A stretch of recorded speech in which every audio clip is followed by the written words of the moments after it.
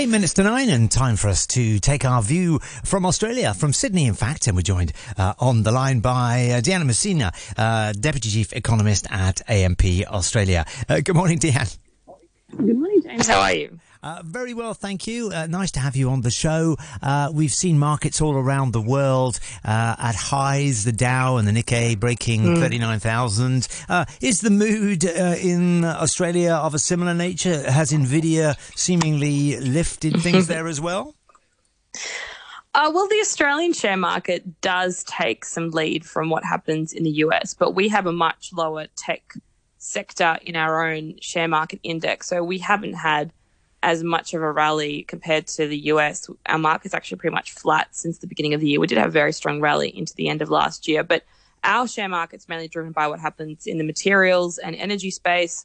And we've seen some fluctuations in commodity prices over the past few weeks. Iron ore has been lower, nickel has been down. So that has weighed on our share market. And we have also had reporting season here for the 6 months up to February. So that normally creates some volatility as well in our market. And what's going on? What's the buzz this week? You've got some wages data come out. Well, so just on reporting season, because I mentioned it beforehand, it's actually been pretty good. Australian earnings were not expected to grow by as much as the US were for this calendar year, but they've actually come out a bit better. Earnings, about 51% of companies have reported earnings up from a year ago, which is a bit of a boost compared to the last period of earnings. And a lot of the results have also beaten expectations, and companies are saying that they've been focusing on cost control really to get those earnings up.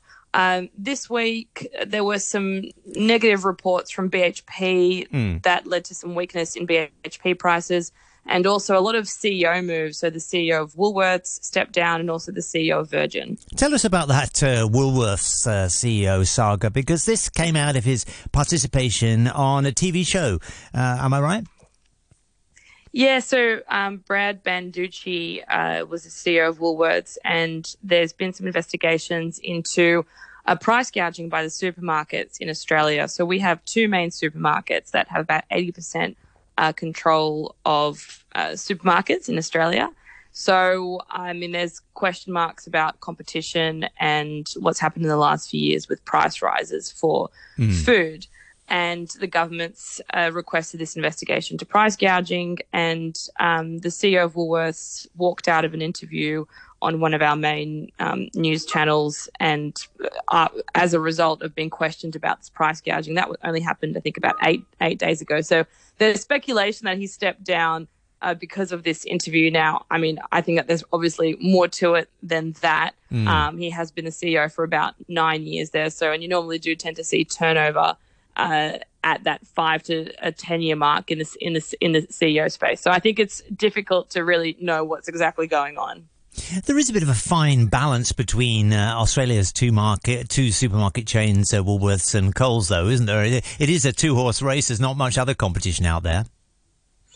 Not as much as in other countries. We do have Aldi, IGA as well, but they own a much smaller share. So I'll be interested to see if this inquiry into price gouging comes out with anything. But as we've seen around the world, prices for food has gone up in most developed countries, really probably apart from some of the Southeast Asian countries and like in China where they have deflation. But I think it will be really difficult to make a case that companies or supermarkets in particular are price gouging, because prices have gone up for goods from at every single stage of the supply chain.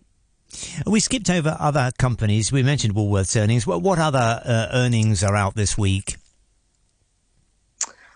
Well, it's the end of the week now, so we should all the major companies should have reported. I think we still have about another 40% of earnings that will come out next week. But really, this week was the main one. So the takeaway is that actually Australian earnings season was a little bit better than expected.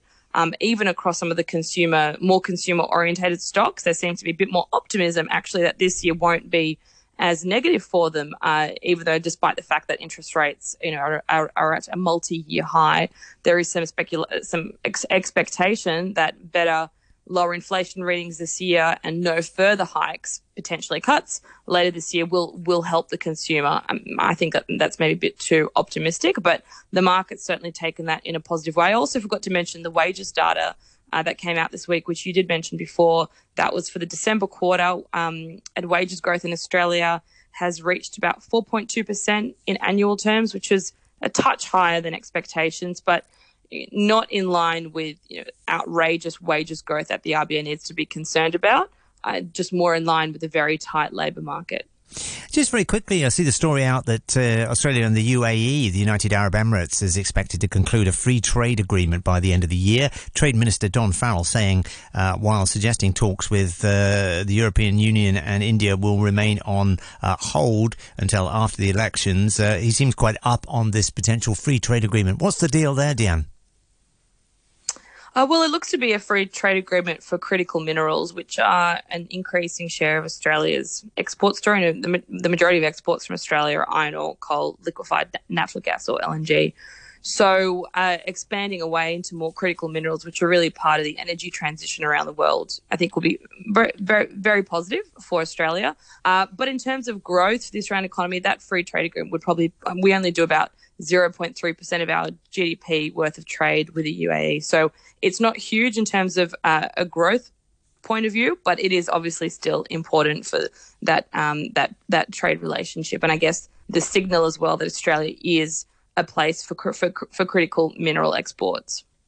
Well, interesting stuff. We'll follow that with interest. And thank you, Deanne Mousina, Deputy Chief Economist at AMP Australia.